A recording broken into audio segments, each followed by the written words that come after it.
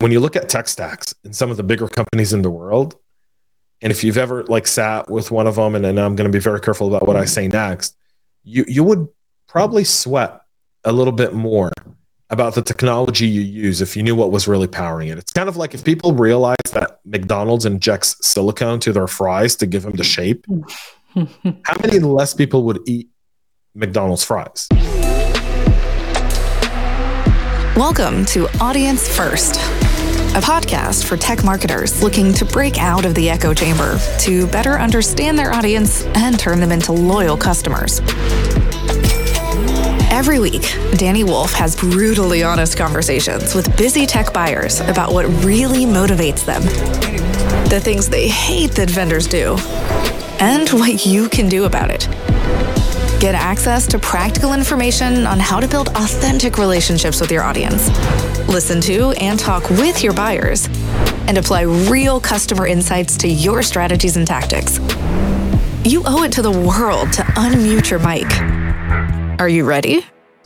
Welcome to another episode of Audience First. I am thrilled to be back with a very special guest today. I have James Azar online with me today. I feel like, James, you and I are already family, given the pre-discussion. We're family. We're family, not just because we're in the industry together fighting the same fight, but we are both Israeli Americans, which is exciting. Very exciting. So I was thrilled and excited and a little bit taken aback when I heard you say, "Shema, yeah, what's going on?" I was like, "What?" You know, the best part of that, that really relates to your podcast is whenever I get on a call with a vendor from Israel and they don't know I speak Hebrew because they haven't done their homework. Like if you look at my LinkedIn profile and you look at the languages I speak, Hebrew's right there. Okay, so right? I totally overlooked that because I did look at your LinkedIn profile. I totally overlooked Speak Hebrew. You know, I was taken aback by all the cool podcasts you were doing, and I could see it now. What are you, Moroccan origin? Turkish. Okay. Half all Turkish, right. Half Polish. All right, nice. That's a so I'll take my gefilte fish and my Moroccan spicy fish simultaneously. A deadly mix there. All right, love it. Cool. Okay, so how do you pronounce Azar with an Israeli accent? Azar. Okay, there you go. Como Asi, right? I know. I was we're not related. There you go. No one knows who Asi Azar is right now. Like people are going to go like, what are they talking about? Only Israelis would know. I'm going to send this to him. He'll be thrilled. All right, cool. So James, it's awesome to have you on the show. Welcome to Audience First. Thank you for having me. So James, tell me a little bit about yourself. Who are you? What do you do? And why the hell do you do it? So who am I? That's a great question. I'm a person who resides in the United States of America. I'm passionate about, I'm father to two amazing children. I say that's my pride. My oldest is 17 and my youngest is 13 months old. So I took a big break in between, but, restarting is always good, irregardless. And, my kids are, I think, everything. My wife, who's amazing. I'm very much in love and love my family, right? And everything around my life is around them and them having everything they need. Security to me was kind of, I guess, DNA, right? Like I was always into security, whether when I was in the military or then every career thereafter. Security kind of always rode with me along the way. Up until very early this week, I was a CISO for a fintech startup that unfortunately failed to secure funding. And Monday morning, our entire team was laid off, and the company is being wound down. And it's very somber, but it's the reality of being in business. I think in today's economic environment, is you can work hard at stuff, but I think you learn more from failures than you do with successes. And for 13 months, I got to build what I consider to be a modern enterprise security program that had none of the traditional catches of traditional kind of security programs with the on-prem hybrid type of model, right? And work with unbelievable security vendors and very, very smart people over that last, year on them actually trying to figure out how do they get a product in our hands that can actually work for what we're doing, which I felt was unbelievable. And so when, that's, now I'm on to my next challenge, I guess. I'm taking some time to, think, reflect, consider what I want to do next, how I want to do it. And I'll continue, helping the community. I've been mentoring in cyber for, 6 years. I've been, I think I pride myself on taking, building a team that's hardworking, loyal, and doesn't work within the confines of a box. Think outside the box. I have a very Israeli approach when it comes to teamwork. Yell at me now, it's okay. But don't tell me I told you so, because the moment you say I told you so is the moment we can't work together anymore. If you knew something and you didn't say anything about it, then you probably shouldn't be in my team. Does that make sense? Yep. Resonates hard. So that's, yeah. All right, cool. So, I mean, you mentioned you were a startup CISO until just recently, and I'm sorry for the cuts there. I know that can't be easy for anyone these days. And I was always interested though, because I've been interviewing a lot of CISOs in enterprise organizations. Uh-huh. What is the difference between a startup CISO and a CISO within an enterprise organization? So there's a lot of different. There's a huge amount of difference, and here's what I'll say, because I've been an enterprise CISO. I was before my last 2 roles, I was a CISO for a $200 billion a year company, right? So very enterprise. I think there's different in the role of the CISO when you're in a big enterprise, which is you're more playing with the board of directors, and you're less in the day-to-day of cyber operations, and you're more in the day-to-day of building the bridges you need to continue to develop your security program, and then solve problems for your VPs, directors, and then your downstream employees. In a startup, the CISO role is far more intense, and it's more intense for a whole slew of reasons. Most startups don't have a lot of money, so from a security hire perspective, in my last role, right, we had 2 security people on from pretty much day one, right? Because that was a priority. So you don't often see that. But knowing that we're building a financial product, it was really important to have security built in from the ground up. And that's how it kind of all started. And so you're a CISO, but you're a security architect, and you're a security engineer, and you're an analyst, and you're dabbling with compliance and privacy, and you're doing everything, and you're trying to do it on a shoestring budget. And the creativeness and your ability to squeeze the lemon for every single last piece of juice is so critical. The one thing I would say about a startup CISO to an enterprise CISO, the difference, and I'll compare it to food because everyone relates to food. It's the difference between being in a restaurant where waste is acceptable to the new trend of zero waste in new chefs, right? Where they use every single bit and piece of every vegetable, fruit, or protein or carb that they use. There's nothing that goes to waste, meaning there's no 12 garbage bags going out at the end of the day. There's maybe 2, right? Because of that.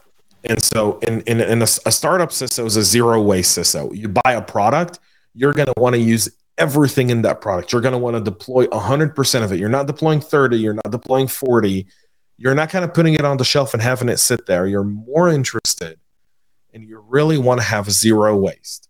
So you have no room for error, very little room for error.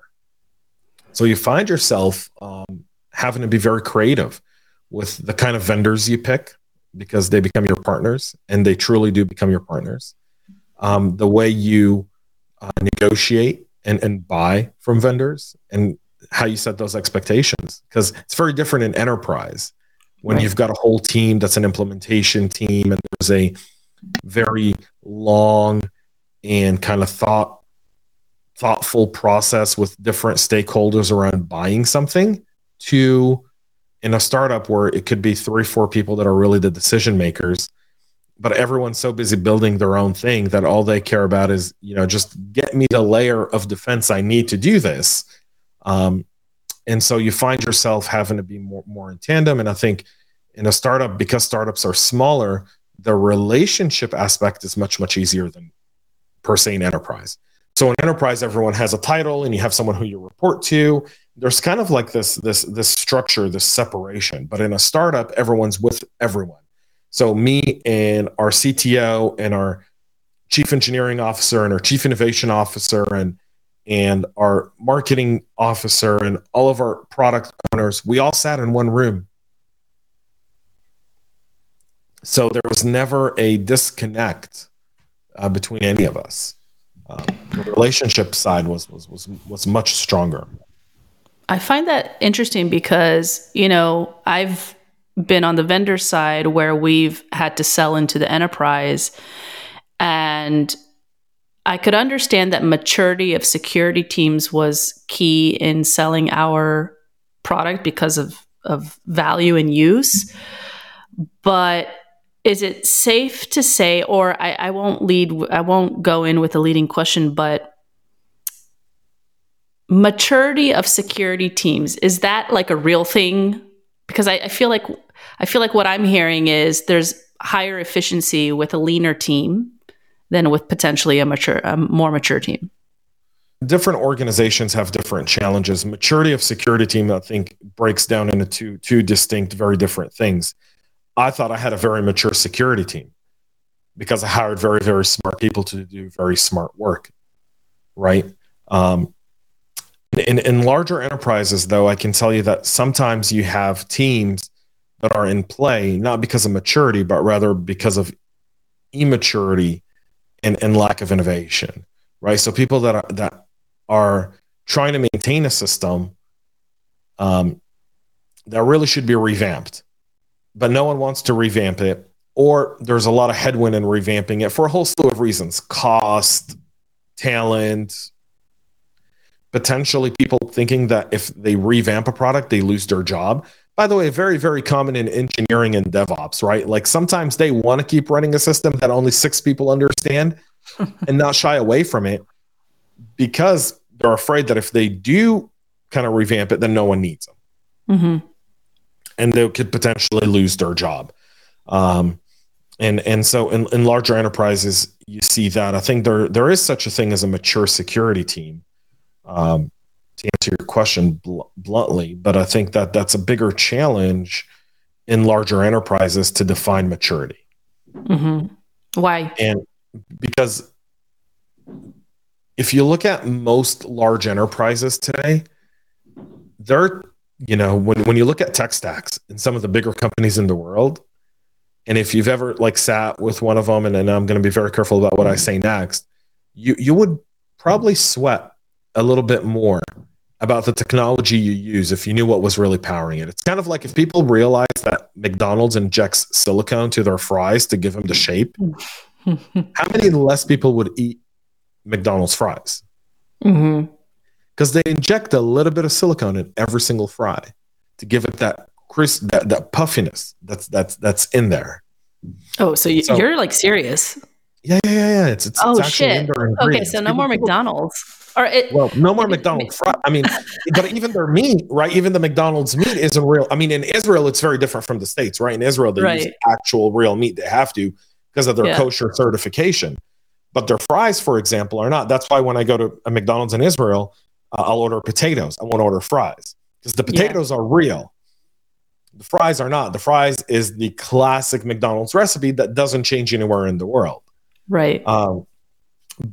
But in the States, I won't touch McDonald's fries because there's actually different things injected in it to give it kind of like shape, crustiness, look, and so forth.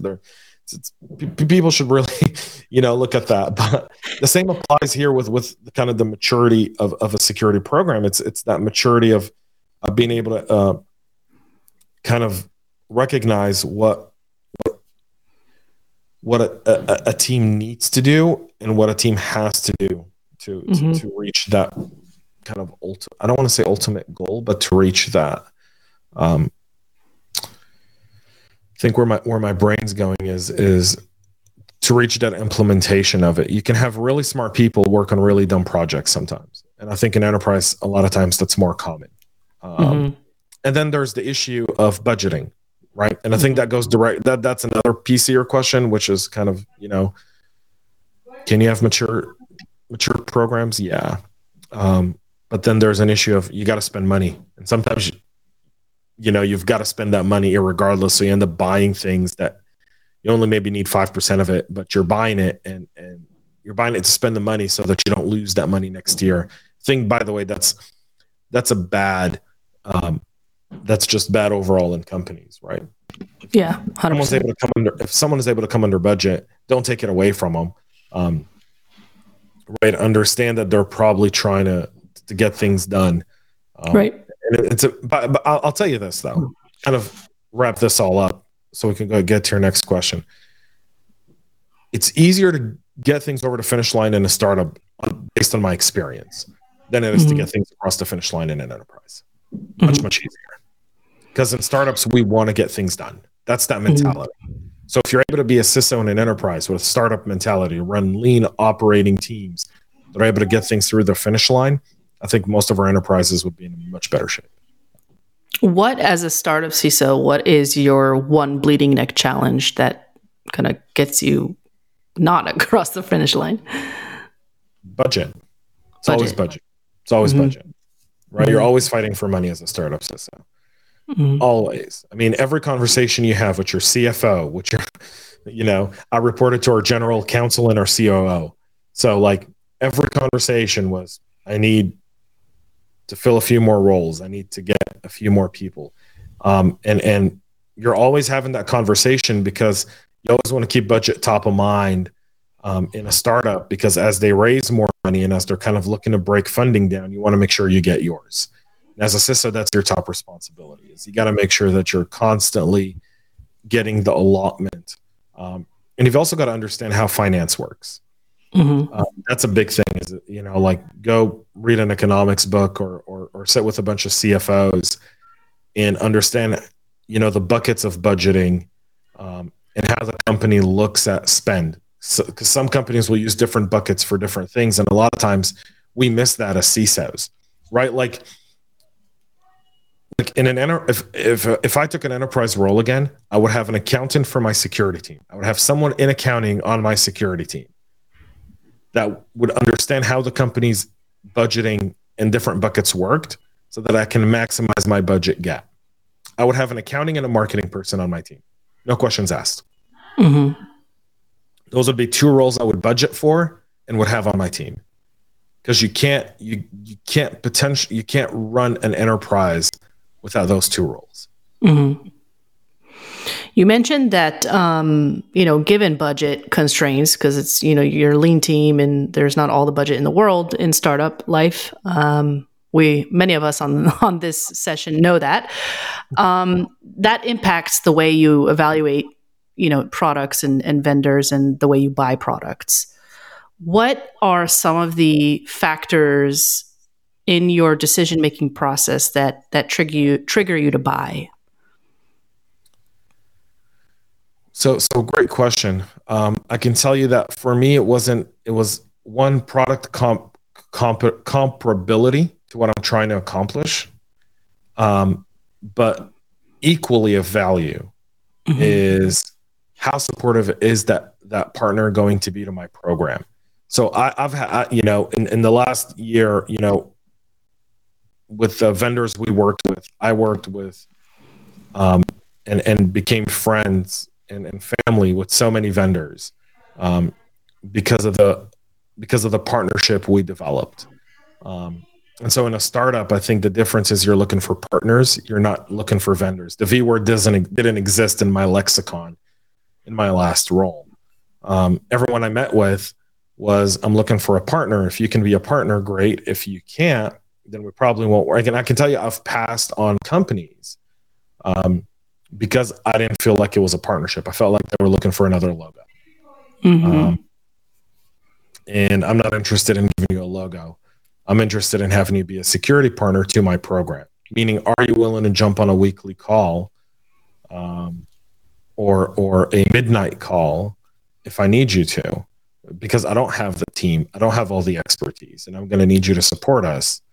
And if you can do that, then we've got a contract and we've got a partnership, and a long-term one, because I'll never forget it. If you stuck with me when I'm weak, when I'm big and strong, you'll never go anywhere unless your product becomes so away from what the market norms are and so neglected that you become a risk or liability for my program. Right. Do you see any kind of differences or anomalies right now in the market that your partners could take advantage of to stand out? I think something I talked about this morning on my podcast, and something that I've been talking about a lot, is around all these third-party collaboration products. So we're a dispersed workforce. People are all working not only all over the country, but all over the world, right? You can have people on your team that are in Israel, UK, Austin, Texas, San Francisco, California, Atlanta, Georgia, New York, and Miami. And you can still have people in Bangladesh. And that collaboration, all these new collaboration softwares are now becoming a greater liability for an organization. They cost money. So you're paying for collaboration software, but no one's thinking about that security. And the way that security works is it becomes kind of like a third party. Well, are we using MFA? Are we going to do SSO? And that's great. That's one side of it, but that's not all of it, right? That's just a small piece of those collaboration softwares, is what data is allowed to be on there, like a more expansive DLP tool, right? DLP tools that can go into these collaboration softwares to give you the visibility you need of the data that's sitting in potentially Teams or SharePoint or Slack or anything like that. Even for those vendors, like even in conversations I've had with my peers in some of those vendors, I've talked about the need to have DLP tools. Like Microsoft has kind of like their Defender for DLP kind of built across their entire product suite, but it's kind of, it's very basic. And I think that's one anomaly where I think the more collaboration tools there are, the more DLP you're going to need and the more data visibility you're going to need. And I think that's going to be critical. I see the big cloud vendors, and like the Orcas and the Whizzes and the Palos, they're going to have to go down that collaboration route at some point, and sooner rather than later, because I think we're going to start to see that really become a big issue, especially given the fact that most of those integrations are done through APIs, and I don't need to, I can spend an hour and a half talking about APIs, and just the danger and the inherent need to really understand how to architect your infrastructure around APIs, and then how you architect security around it, then how you really kind of try to utilize multiple products and defense in depth on your APIs. Otherwise, you're really leaving yourself out there. Mm-hmm. You mentioned podcasting. Yeah. Okay. You've had a podcast for almost 5 years now, 4.7, 4.8. Why 27? What was that? 2017, May of 2017. So 4.5 years. And you have three podcasts, right? So yeah, I mean, I have the Cyber Hub podcast, CISO Talk, and Goodbye Privacy. I haven't done a new season of Goodbye Privacy since 2020. Now maybe that I've got some time off, over the next month, I'll put a whole new season out there. I may just lock myself down here for a few days and do a marathon of recordings. I do the daily Cyber Hub podcast. That's a live show I do every single day, Monday through Thursday.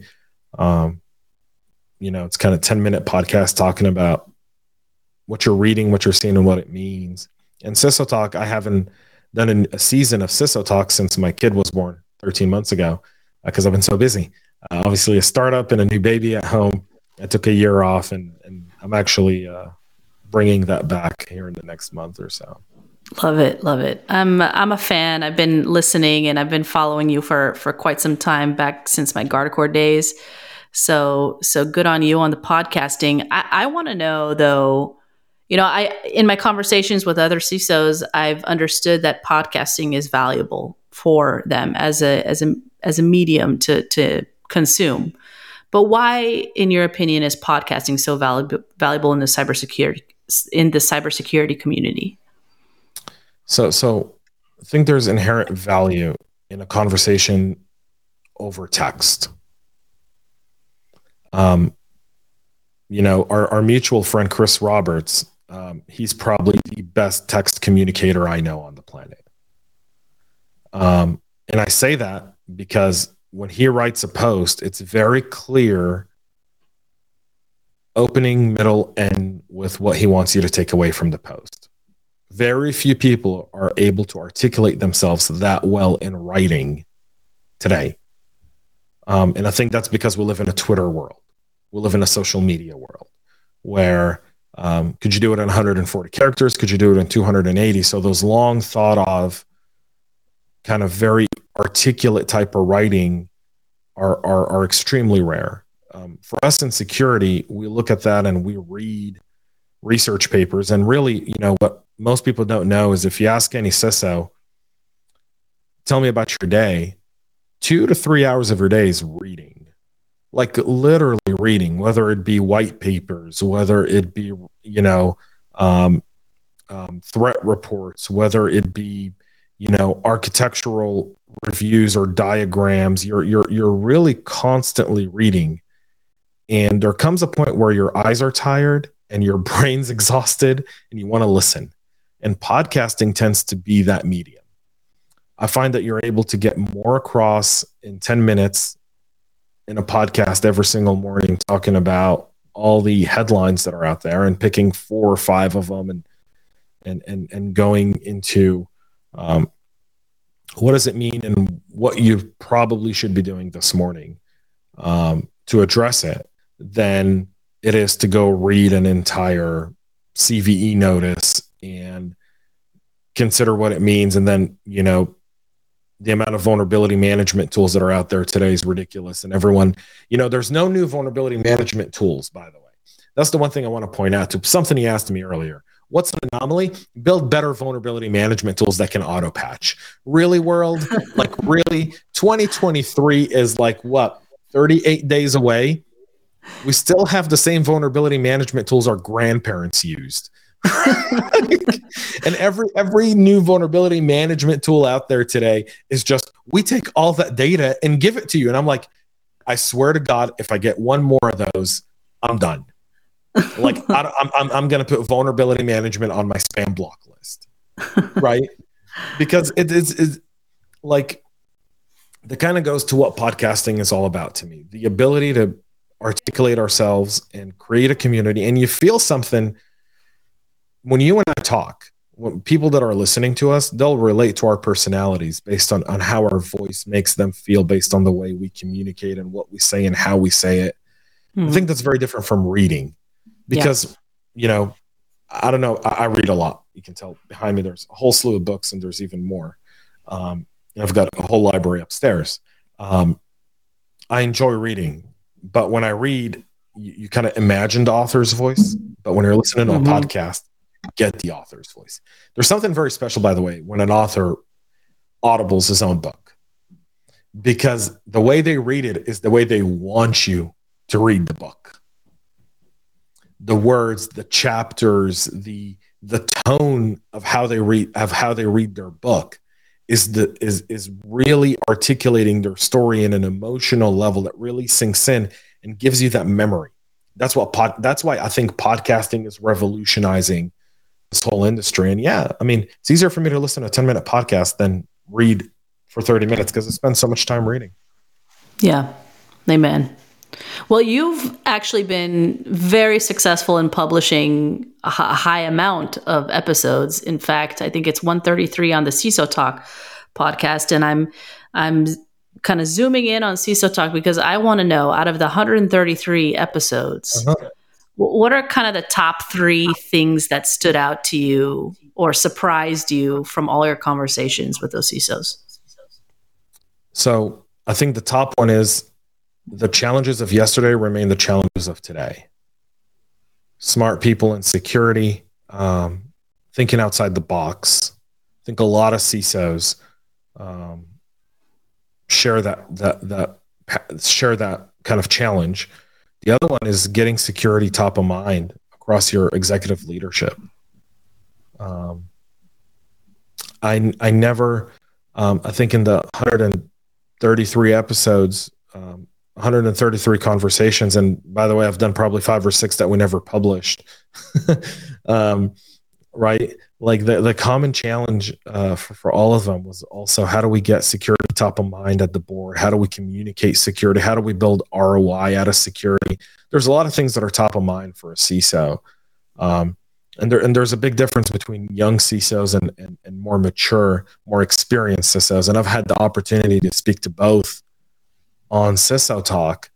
And you'll see that the younger CISOs are more concerned with technology, while the older, more mature, more experienced CISOs are more concerned about relationships and visibility. It kind of goes to how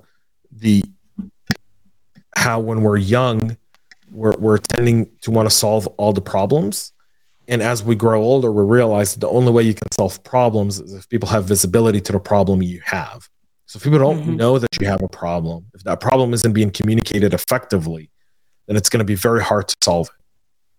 So there's people who jump into the pool swimming, and there are other people who are looking to get more lifeguards to save everyone that's drowning.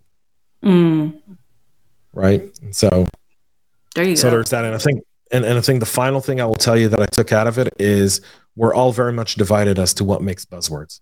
One of my favorite segments in CISO Talk was my buzzword graveyard. My buzzword graveyard was, give me one buzzword you'd bury in my graveyard. And zero trust, which is now an actual policy, right?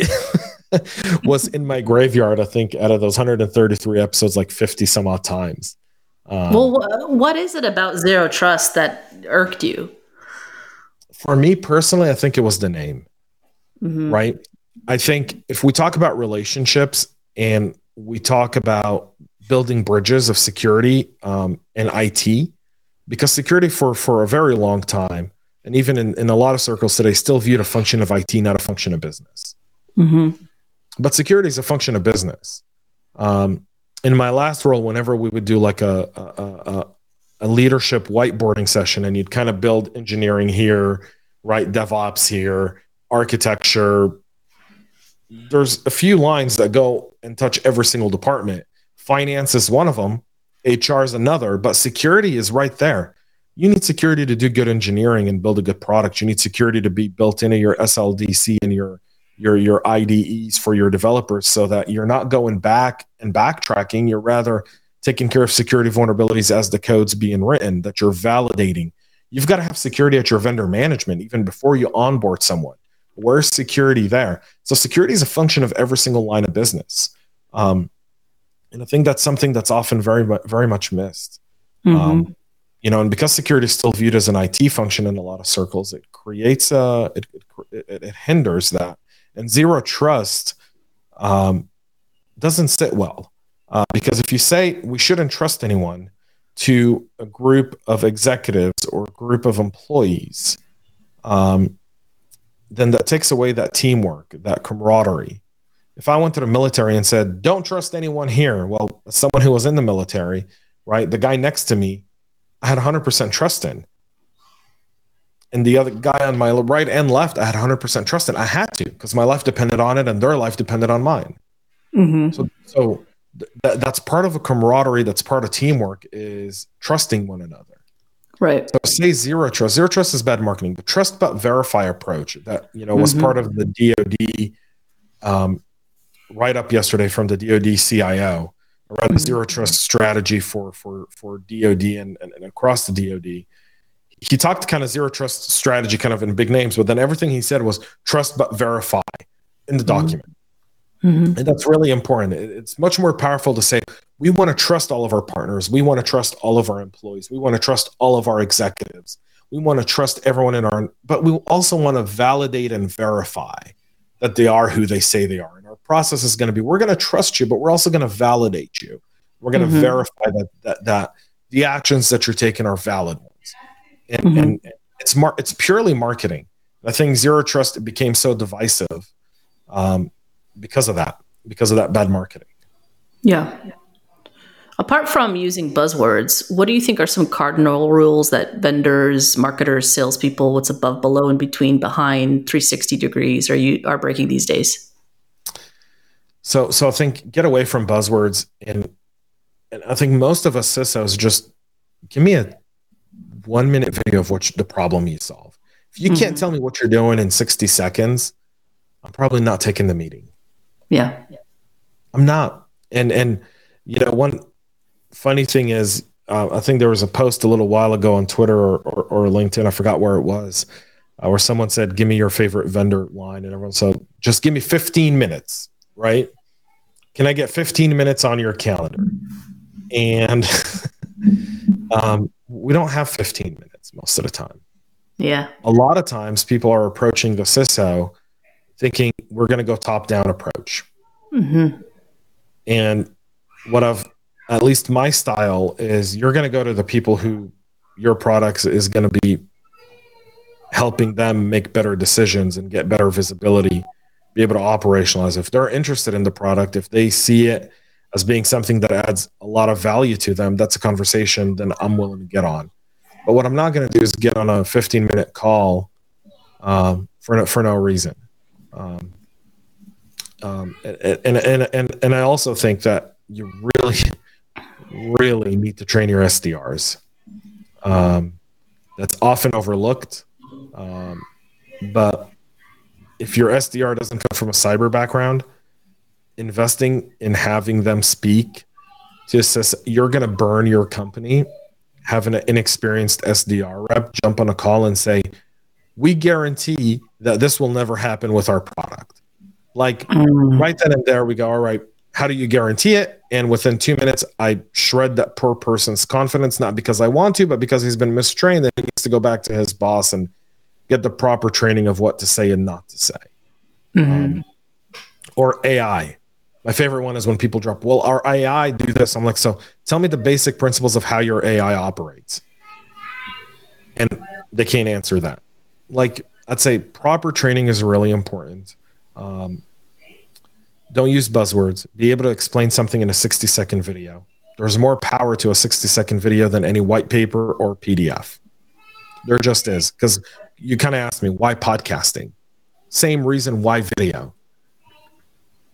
You can write use cases and white papers for people to read because those are still extremely valuable for us to learn how you solved a complex problem as a vendor. Your good use cases. Don't send us a one-pager. Don't send me a one-page PDF. Send me a 60, like at least to me, send me a 60-second video. Here's what we do. Here's the problem we solve. Let's go. If it's a problem I'm trying to solve, we're good. Yeah. Now, this question came up on one of the panels that I ran, or I think maybe on a session with Chris last week. And I want to ask this question once more because it's valuable to me as well. Case studies, those stories, customer success stories. Sometimes they're hard to get legal from the organization to approve using the logo and the name within the story. Do anonymized versions still have the same kind of weight and value for you or credibility? Okay. Yeah, absolutely. I've never agreed to have a case study done with my logo on it. Yeah. As a CISO, not even through legal. Right. I'm willing to go on a panel and talk about it with a vendor. I've done that before. Right. But I don't want my logo out there because I feel like that's giving a lot of intel to an adversary that's looking for that intel to get access to my environment or be able to leverage that to fish, do some really good spear fishing or whale fishing. And there's a lot to be said about our need to be transparent, but also our need to think operational security. And you kind of have to balance the two. Right. You definitely want to help your good security partners, and you definitely want to be able to give them some credence to win more business and help them get more revenue, because then they invest that in better R&D. You get a better product, and overall you're happier with that partner over a long period of time. But I'm very wary. I will take an anonymized use case, and that works for me. Awesome. Okay, so we're heading towards the end of the session. Before we sign off, is there one thing you want to impart on the audience today? I would say that follow the passion you've got in security to the max. Don't be afraid to fail in security. I think security is 95% trial, 5% success. You're going to try a lot of different things and fail before you find the right solution. Whether it be an enterprise or startup, don't be afraid to take that risk. And I think for security partners listening, get rid of the word vendor and start using the word security partner in everything you do. Look at how do we foster partnerships, talk to your SDRs, to your solution architects about that partnership, and make that word $1 in the pot every time it's used in a sales call. A lot of them use all these different, kind of sales performance tools on Zoom calls and pitches, but make the word partnership kind of like a word that goes on the board. And gets counted positively. I think we all want to work with good partners, but we want to feel the same way. And I've told, security partners and I've told vendors before, the difference between a vendor and a partner is one that I hear from every month. Sometimes, even though I don't need to, but I get that email, that 15-minute call, like, hey, how's everything going? Even if your product is just as easy as plugging it in and never having to look at it again, right? A 15-minute monthly call to just check in. What are you working on solving now? Really cool. You know what? I have a friend, because we all have friends that work in other companies that can help you with that. Have you looked at these guys? No. Do you want me to facilitate an intro? That's how you really build partnerships and relationships. And that's how you really kind of develop that rapport that everyone's yearning to have with CISOs and CIOs and anyone in leadership. And I think that's the relationship we as CISOs hope for as well from our partners. So don't be afraid to fail. Use the word partnership, and whatever you do, just do it with the utmost passion you can. I love it. Noted. Like your passion for podcasting, Danny. I love podcasting. You took something and you've built a community that's bar none a fun, valuable community for a lot of people in this industry. Yeah, it is loads of fun. I'm having a blast. And this was an absolute pleasure of a conversation. And we will chat again, and we will meet in person. You're going to be here in a few months, so we're going to have some dinner and maybe do something live even. Oh, I love to do live stuff. Yeah, we could do something live. I'm thinking we do live like on Golden Beach somewhere with the volleyball players behind us. Oh, yeah. Right? Like kind of like the life of, I got my Rode mic. For Me too. For here, the lab mic. I'm all set. I have an entire box that I ship with my soundboard, my cameras, my lights. Wow. I actually check it in because last year I came to Israel. I was in Israel for a week, but during COVID, I was in Israel for a month, right? Because if you remember, you had to come to Israel and you had to do 14-day mandatory quarantine regardless.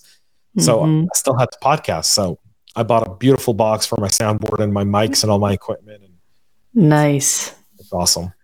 That's awesome. Something live in person. We will. We'll do that. James, it was a pleasure. Thanks again for joining the show. Thanks, Danny. Pleasure. Thanks for tuning in to this episode of Audience First. If you like what you've heard, feel free to follow or subscribe to Audience First on Apple, Spotify, or any of your favorite podcast streamers.